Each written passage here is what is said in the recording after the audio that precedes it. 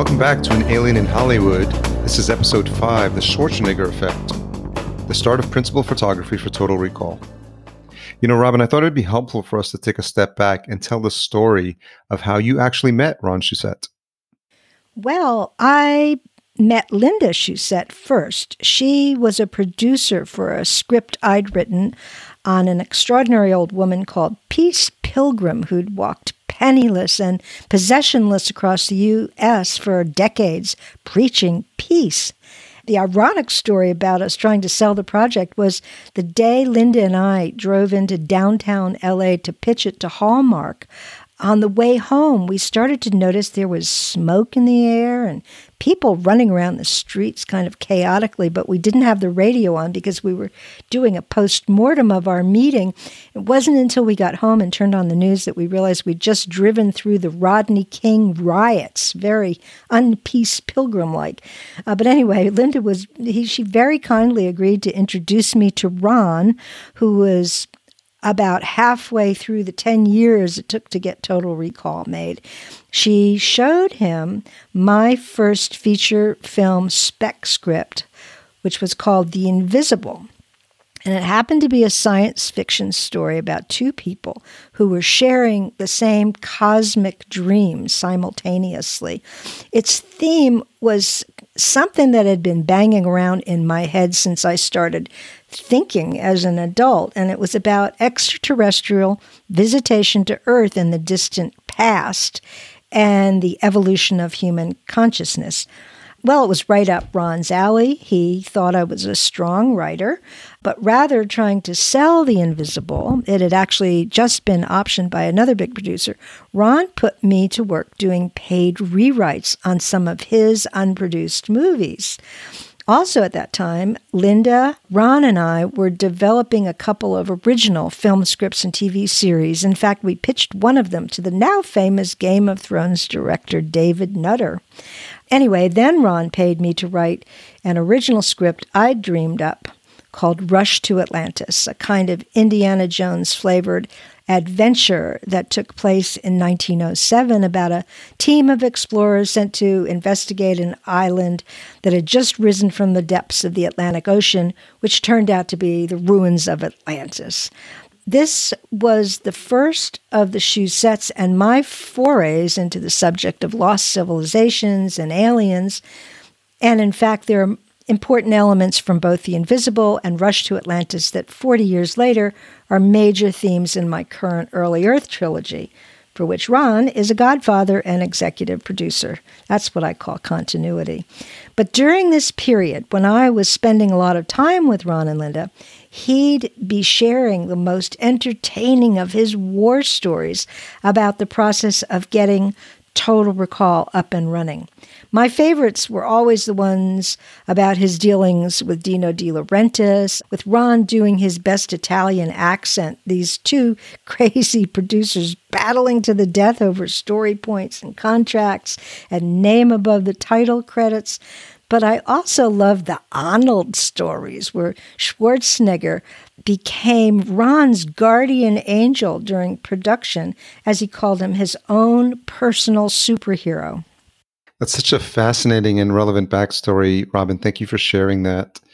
So let's fast forward and take the story down to Mexico City in the summer of 1989, where huge sets had been built and a large part of the $70 million budget, which, by the way, was the biggest in the history of filmmaking up until that time, had already been spent.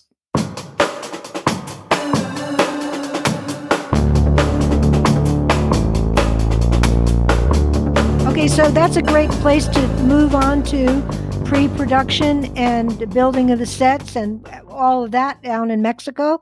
Is that where the first, where that was built, right? Yeah. Mexico? Yeah, they finally said, okay, we're not going to do it in Italy or New Zealand. We're doing it in Mexico with Carolco putting up the money. Oh, and I remember said to Arnold, I said, well, they read the script. They love it. He said, no, they hate the script. He said, Carolco, I told him, you don't do this, I'll never do another movie with you. I go, all right, we'll do it. So the people that financed it hated it. It's just that they didn't want to lose working with Arnold. So he had a lot of clout at the time. Oh, yeah. Once he became those two movies back to back, and anyone would do anything with them because they were so different. Twins from Predator He could do anything. So he said, oh, he does have an unlimited broad audience. It's not just for the people that want nonstop commando movies. He can do any kind of a movie. And then another great story with him was, I think I touched on this earlier, but I got sick during the filming at some point, and maybe a third of the way through. And Mexico, it's easy to get diseases or whatever it is you get. These things you got attack your system, immune system. And I thought I have to go back to America. I had a parasite, and it's pleasant to talk about. But they said, okay, this is the problem you got. That's why you're having pain and everything. I don't know. That was a third of the way through the movie. So I thought, I'm going to have to. Now I know they're shooting. Arnold's protecting it. Verhoeven, the director, I've completely won over him. They're shooting the exact movie I want. So I can leave, and the movie won't be ruined. I can go back to America, and I'll come back in a few weeks. So I didn't tell anybody because I thought it would shake up things and maybe ruin the balance I'd established. And Arnold wants this version of the movie. Paul wants it, and I can go safely away and come back in a few weeks, or even if I'm delayed. So I didn't tell anybody. All of a sudden, I get a call at midnight, and it's Arnold. He says, I heard you're flying back to L.A. What's this I heard? I said, yeah. I said, well, why? I got this parasite. It's painful, and I got to go back. He said, no, you don't. He said, look, I had the same thing when I was shooting Predator in Mexico. And I got so sick, and they flew in my food every day, and I got through it. I said, Arnold, you're the world's most fit human. I'm this out-of-condition producer writer. Sure, you got through it. He said, well, I'll tell you how you're going to get through it. I'm flying in your food every day with my food. That's what they flew in his food because they couldn't afford him or Verhoeven. It was the only two that had their food flowing in. The rest of us might get sick for a couple of days. It didn't matter, even though $100,000 a day. I'm telling you, I'm getting these pills. It was $100 a pill. I remember that. I'm getting you a 3-month supply of these pills. You're going to take Gamaglot and the shot I took when I was in Mexico. I'm paying for all this stuff. Don't worry about it. But you stay here. He said, you know what? I'm not doing this because I'm a nice guy. I'm doing it for my career. This movie needs you. It's never going to be the hit it's supposed to be unless you're here.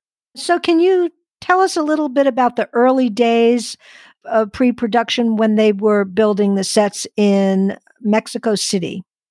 Arnold had gotten the movie made because he got me Verhoeven, and he was huge and hot, and he didn't want anybody to change one word of it. He had the same feeling I did. It's working perfectly. It doesn't need to be changed.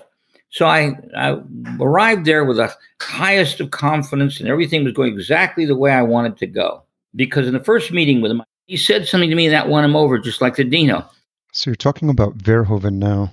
He said, well, what about the face on Mars? What are we going to do about that? Because we knew Mars was in our script. And, there was this famous face.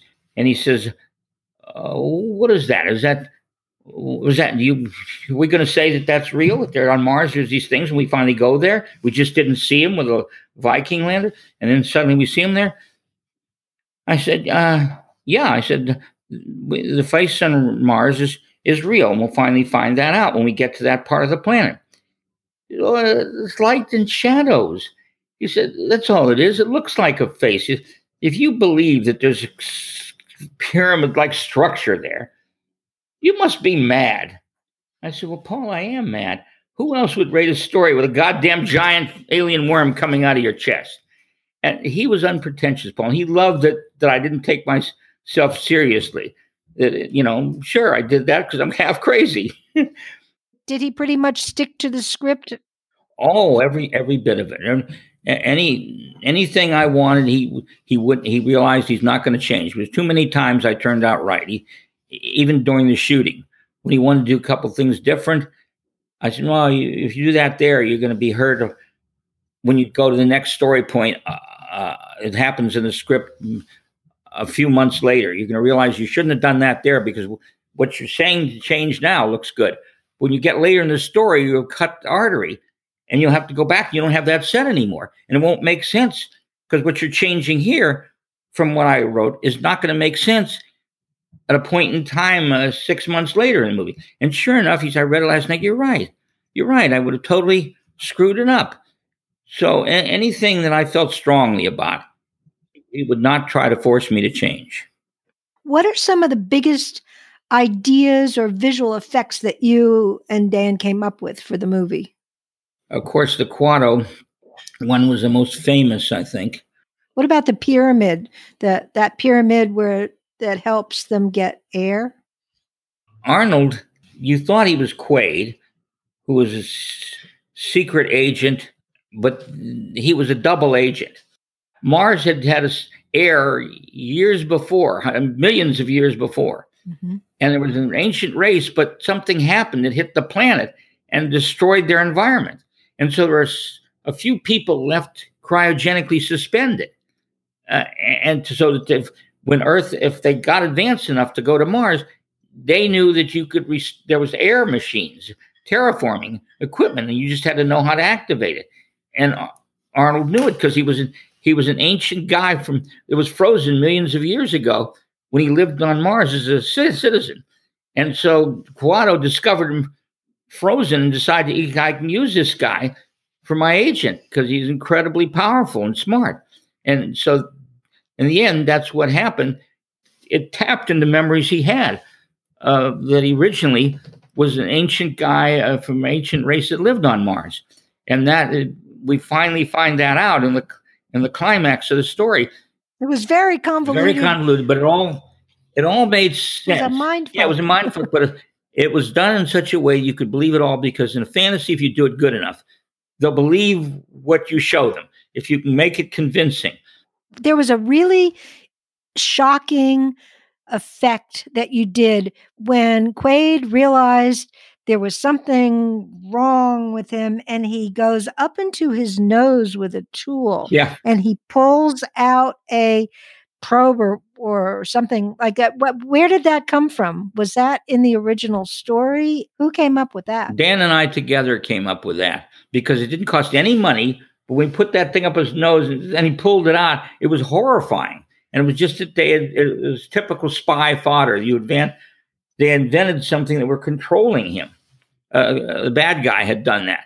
And so it was making him do bad things. When he just found him and he had no identity either way, when he became unfrozen, he didn't know who he was. He planted this thing so that he would do his bidding. But when he went to buy, finally he went to Total Recall offices. He didn't know why he wanted to go to Mars. And they said, oh, you can buy a vacation. You can be anything you want. You can be a secret agent. Oh, secret agent, I'll be that. But at this moment, you thought at that point he's just an ordinary sap who works a construction job, and these are all confusing, have nothing to do with him. But they had everything to do with him. There was a real story. But when the adrenaline kicked in, because they had guns on him, and they were ready to shoot him right there. And it was one of the most famous scenes in the movie. It was early in the movie, about a third of the way through. And they said, we're going to have to kill you. And all of a sudden, he turned into like Arnold. He turned into the super agent that he thought was a memory bar. He killed them all in 5. Bam, bam, bam. Smash this guy down, and killed them all in a few moments. There were about 5 guys, and he killed them all because they were trying to kill him. And then the camera pulled up, and all you saw was all these bodies around him. They go, oh my God, what did I do? And that's the first time we knew that he just wasn't an ordinary construction worker who went there to buy an artificial memory. That brings me to my next question. It was about violence. Verhoeven admits that there was an overabundance of violence, even in the final cut of the movie. Right. And he was asked to cut it down some. But what was your part in trying to get him to tone down the violence? Because when we were editing the movie, he had a tendency, much as I admired him, even RoboCop, there were such horrifying scenes of some violence in it. When the first guy, the RoboCop went wrong, and he's machine gunned to death the guy that was on his side, one of the detectives. It was filled with incredible violence. I didn't try to tone him down as we were shooting it, because that doesn't matter. You can be too violent and then fix it later. And I would lose my rapport with him if I tried to curb the one thing I was worried that he would get wrong, was he would make it so violent people would be repelled. Then we got the editing, finally editing the movie together. And he did. He had some particular area that was so violent you couldn't even look at it. It was like a guy with a stake through his brain or something. It was walking around, and it was just hideous. And at a crucial moment in the movie, it was so violent you couldn't stand it. So I looked at the first cut and I said, Paul, I said, there are moments in there the audience is going to destroy the movie with all the good things in it. It's going to be too much to stand. And he said, Well, what do you mean? You show me. He said, I'm going to go through. We're going to go start the movie, and you show me what's so violent, and you can replace it with something that's just as much impact but less violent. Okay. So he starts to go through the first violent scene, and I said, "What do you propose?"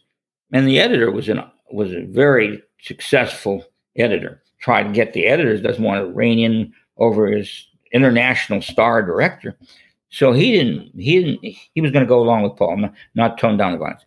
So they're both looking at me. So what do you think we should do? What's your genius? What's your take on the violence and still have all the impact, but cut down the violence? So I said, okay, I'll work with you right here. Give me about, you tell us each cut that you object to, and then we'll cut it on and we'll run it, this scene the way you're editing it. I said, okay. So it took about an hour. And then they looked at it. And Paul looks at the editor. He says, he's right. It's much better this way. It's less violent, but it's more artful too. He's right. And so there's, yeah, he is. He's like, well, it's been my experience that producers and writers don't know what they're talking about. And you're the first producer writer I ever saw who was right about how I should edit my movie. So from then on, he took very seriously anything. Every time I wanted to edit out some of the violence, he said, fine, we'll edit that out because you're probably going to be right. He said to somebody, every time I'm sure Ron's going to be wrong, say, no, that can't be right. It's going to be gut. He's going to take the bite out of it. Sure enough, I look at it, it's better. Every time he edits something differently, it works better than I had in mind. So from then on, I had a tremendous input on the level of violence, and it got toned down way down till it was palatable. Was there a time during the shooting that either the studios or the producers were trying to get you thrown off the set, but Arnold stepped in?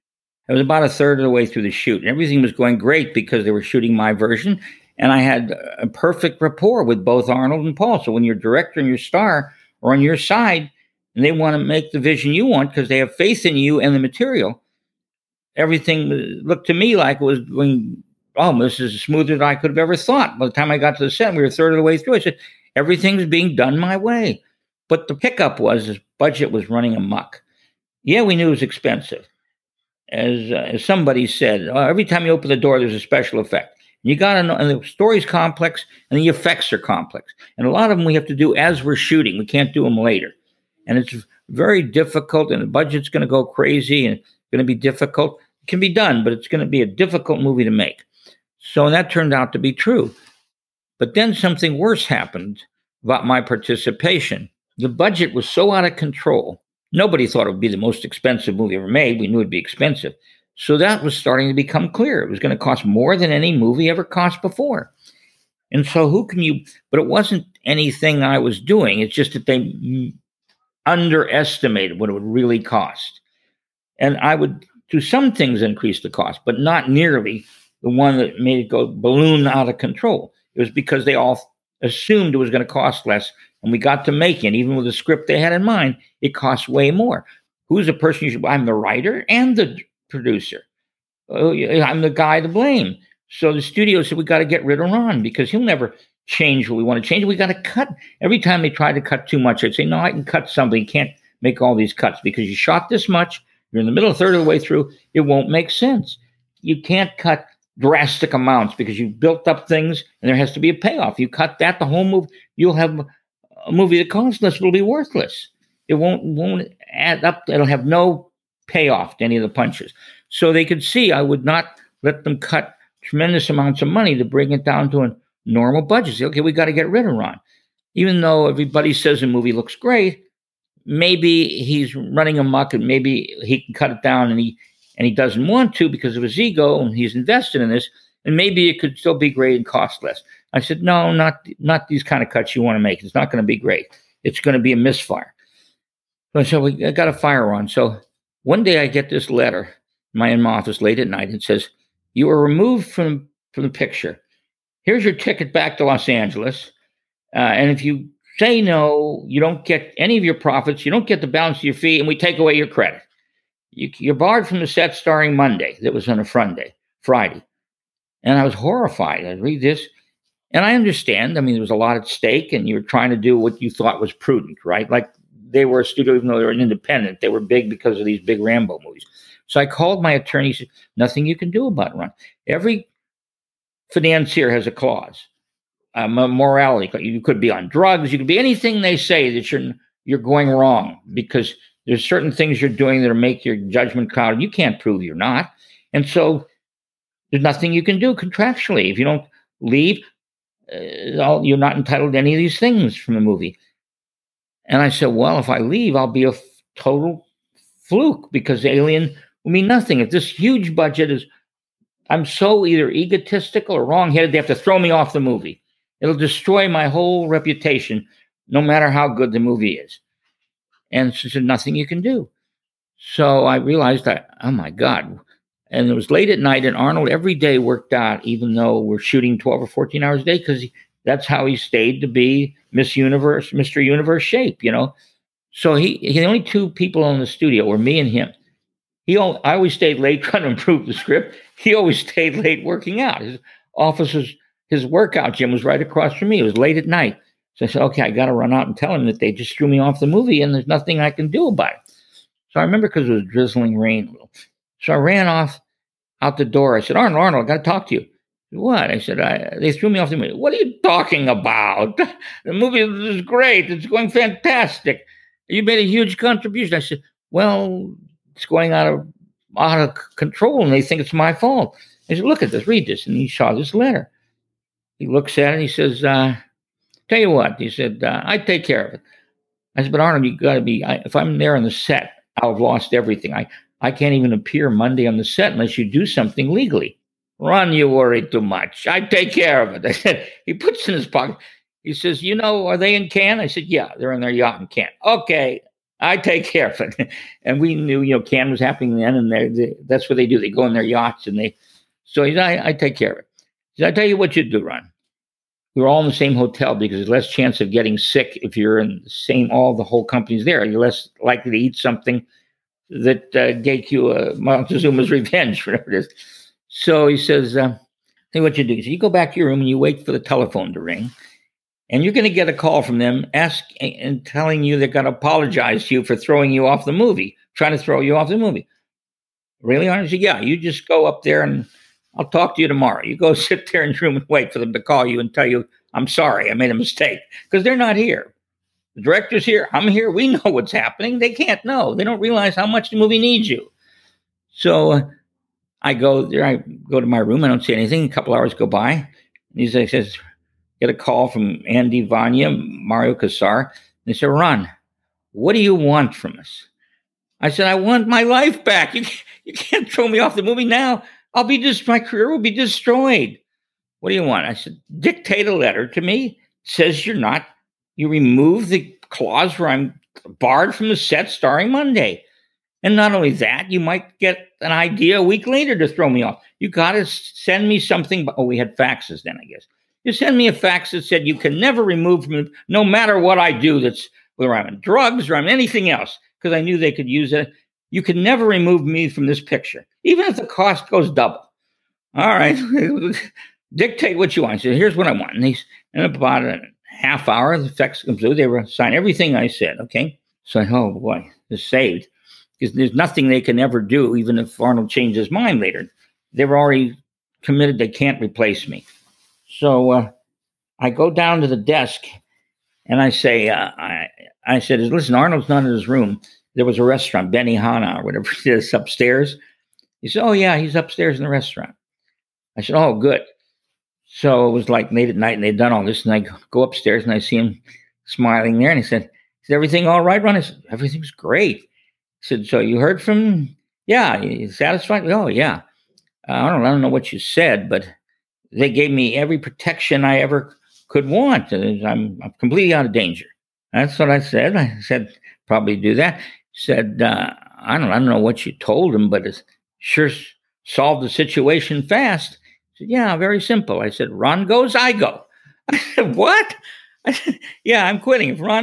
I signed this contract with Ron as producer as well as writer, and I'm backing out. He said, well, you can't do that. We have $25 million worth of footage. It's not just you're the biggest name. We can't replace you. We'd have to cancel the whole movie because we'd have to reshoot everything. We can't afford to. He said, then you can't afford to fire Ron, can you? They tried to fire me on Alien. They tried to fire me on Total Recall, and they couldn't in either case. I showed them that I would not use my power against them. And now you're talking about Paul and Arnold. I had powerful connection with Arnold, but I would never put them in a position where Arnold's on my side, he's going to overrule you. I wanted both parties. What I wanted to do, I wanted to make sure everyone was on board with it, not just me, that we'd reach a compromise between Arnold and Paul and me. So one time, Paul wanted to do something. I said, it's not going to work. It'll be very bad later in the movie. And he said, why? And I told him why. He said, you're right. Arnold and I wanted to do this, but I can see we're both wrong. Did you tell Arnold yet? I said, no, because I don't want to poison his mind. If you don't agree with me, I want to reach a compromise. So right then I showed him. For the rest of the movie, he said, Ron's never going to try and use his ego to get what he wants. He's going to do something that will make the movie better, or if it doesn't, he's going to work out a compromise. It's not I'm my way because I have power and you can't stop me. It's I can want to convince you this is better for the movie. Three of us have to agree. So right then he realized this is never going to be an ego battle. It's going to be something we all feel works. It wasn't Total Recall the last big special effect movie before CGI came in? Yeah, we had no CGI. And that was an Alien had no CGI. But you see, again, it goes down to people. There are people who are artists, and they can do it better no matter what CGI technology is great. When the people or the effects are genius level people and they're doing animatronic and mechanical, it can be better than CGI because CGI, one disadvantage, it's manufactured. It looks like it's not really happening, even though the technology is great and it's impressive and awesome. And those movies that had special effects that were crafted by guys like Rob Bottin, Stan Winston, and there were a couple other guys who were early masters. They were so talented. They could do effects that work today as good as any movie ever worked because they were so skilled at what they did. So it gets down to, too, if you have the right people, it's much more important than any technology you've got. Because nobody ever said Alien looks dated or Total Recall looks dated, even though we had no CGI in either one. It was a very important shot, one of the key shots in the movie that I think when you first looked at the Martian, their civilization, because they're living under a dome and all that. And Arnold is up about 60 feet high, and he has to make this jump to another girder, and they're still in danger of shooting him or something. So he makes this jump, and then he sees what he needs to know about what's happening to the colony there. And it was very important to get it right. One of the most expensive shots and most crucial, and be very hard to shoot it a second time. So I said in the morning, Arnold, I'm going to make the jump with you. He said, what are you talking about? You're not a goddamn stunt man. Because the leading lady was with him. I said, yeah, I look so small compared to you. You're going to see me from the back, and I'll be wearing her outfit, and I'll look like that's her. But I have around my belt, they had video monitors of what's happening. And I said, I've got on my belt a little tiny video monitor, and I can see if the shot's working. Now, she could make the jump, but she can't tell Paul, who's looked down there and see how the shot works. She won't know if it should be shot differently. And Paul will believe me if I say this shot isn't working like it's supposed to. But he won't want me to be up here making this jump. So we're not going to tell him till I see if it works and I'm saying it's working. And so Arnold said, well, it's a pretty big jump. You got to be a stuntman to make the jump. I said, look, I'll just fall into the net if I miss it. Because I was up here this morning. And this crew said, yeah. Because he said, well, you can get hurt. Your back fall. I said, no, I fell in it twice. I missed the jump on purpose. One time I made it. So I might make the jump or I might miss, but I won't get hurt. So Arnold says, Jesus Christ, you're crazy. Paul doesn't realize I'm up there until somebody says, well, that's Ron. What? Yeah, he looks small compared to Arnold. He looks like the leading lady. He looks like Melina's jumping. Well, it's really Ron. And so he said, Paul would have never let me take the chance because, first of all, he needed me. Secondly, he didn't want me to get hurt. And so I remember Arnold saying, I don't know, you're like one of these producers from the old days. If they were filming a movie about sharks, he'd jump in the ocean and shoot with the scene they were shooting with a shark. He said, I got to make sure you get this scene right. So sometimes I took things into my own hands because I'm so obsessed with making the movie great that I'm oblivious to risks. Maybe I think I'm leading a charmed life. He turned to me one day and he said, "Thank God you're here, Ron. If you weren't here, Ron, I don't think I could have finished the movie. Thank you for being here." It was the proudest moment of my life. You had to be doing something right. Yeah. I mean, you're audacious for sure and outrageous, but you never let your ego rule you. You let your gut tell you what's right. And somehow that I rely on persuasion. And it works every time when you see the things I'm doing. I never make medium size. They're always outlandish, huge budgets because that's what I do well. So to do that, you're always going to have an A level. I think I said this earlier, an A level actor and an A level director, and those kind of people are usually have such good instincts.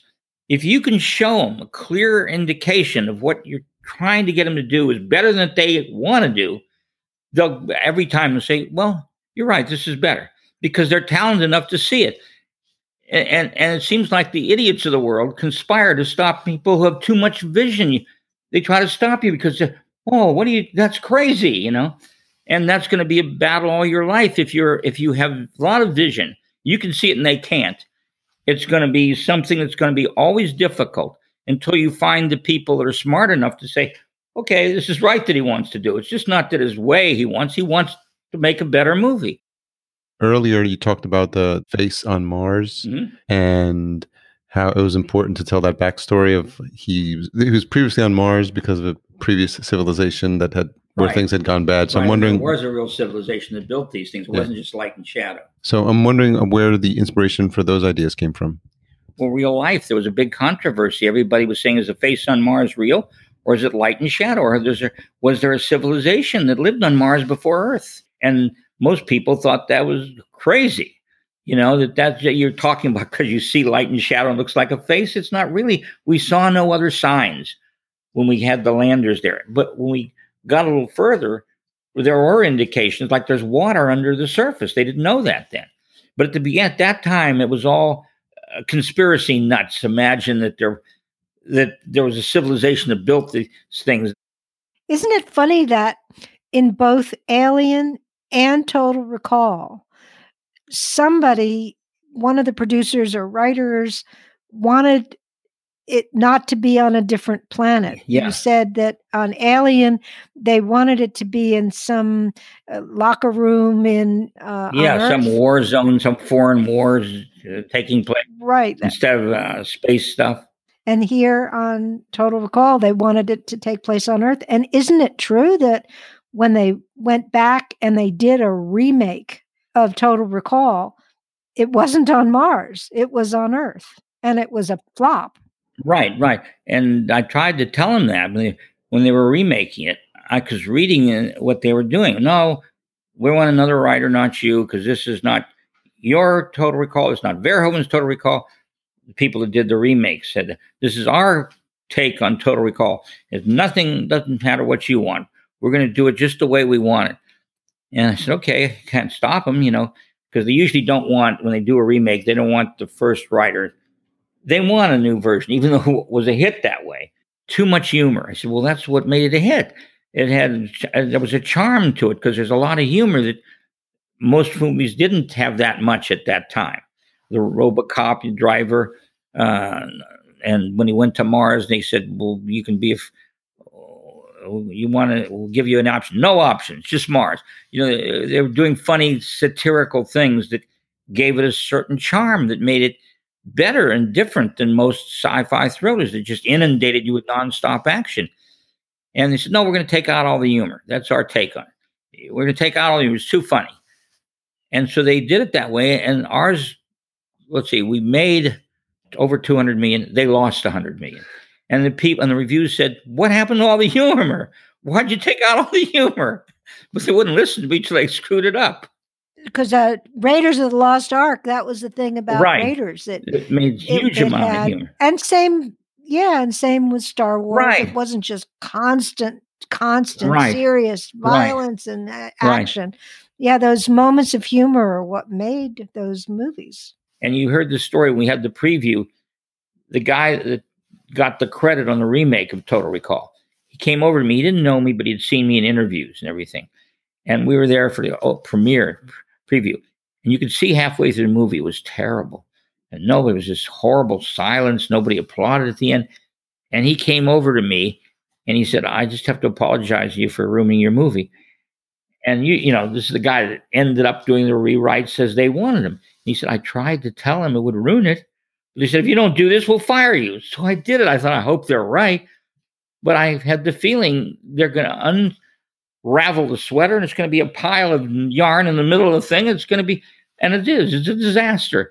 I said, I know it wasn't your fault because stories already came back to me that you try and tell them. If you make this many changes, you will unravel. It's too intricately knit a story. You can't just go swatch. I'll change this and I'll do this to it. I'll do this to it. And you'll have nothing because there is a driving force behind the story concept. And if you ruin that, you'll have a mishmash. And that's what they had. Nobody could even follow what was going on. They can't see it. Is there anything we want to talk about as the film wrapped up and we moved into release? Many memories you have of that. It took 10 years to get Total Recall made after Alien because when highest cost movie in history, you have to have the star and director before you're going to make the most expensive movie ever made. So it took 10 years. But in that time, since I only made one low budget movie along the way, of course, it was very demoralizing. I thought my career is over. And I'll look like I've lost track of what's pertinent and what works now. I spent so much energy on doing nothing but trying to get Total Recall made. And I couldn't get it made that it would look like I was a has-been. Because you can't tell if it's really going to be a hit. Yes, I believed in it incredibly, but I could have been wrong too. And so it was all whether I was right and whether the people that sided with me were right. And maybe it was like, oh, he was great in Alien, but it's gone by. It's gone by. A ship has passed him by, and he's not the visionary he was because this movie is so expensive and so bizarre, and it doesn't work. And it proved that Alien was a fluke. And I think I remember right before it opened, I went to the biggest bookstore, science fiction bookstore in LA. And I looked up on the wall and it said, Total Recall coming. And Arnold's name was Arnold Schwarzenegger. And written and produced almost as big by Ron Shusett. I said, Linda, look at that. Look at that. I'm not dead. They know who I am. They haven't given up on me. They may be wrong, but right now they think it's going to be golden. It was the first time I realized, my God, it looks like I'm going to pull this off because I couldn't believe my name stars and the director or everything, right? And my name was as big as Arnold's. What about the premiere? And was that a big moment? Yeah, the premiere. Oh yeah. By then, of course, again with all the publicity coming in new in my background, people were talking about me, the whole industry. I was right up there like I was when I did Alien. Everybody was saying, is it going to be O'Bannon and Shusett going to pull off another all-time classic? So I remember we pulled up in a limousine and my mother was with me and to the front of the theater. This is one thing I remember. And all these people, all of a sudden, all the fans were in the stands, but they came down and they were reaching for the limousine window. And my mother said, what do they want? I said, they want a Duchess. They want some of the magic to rub off.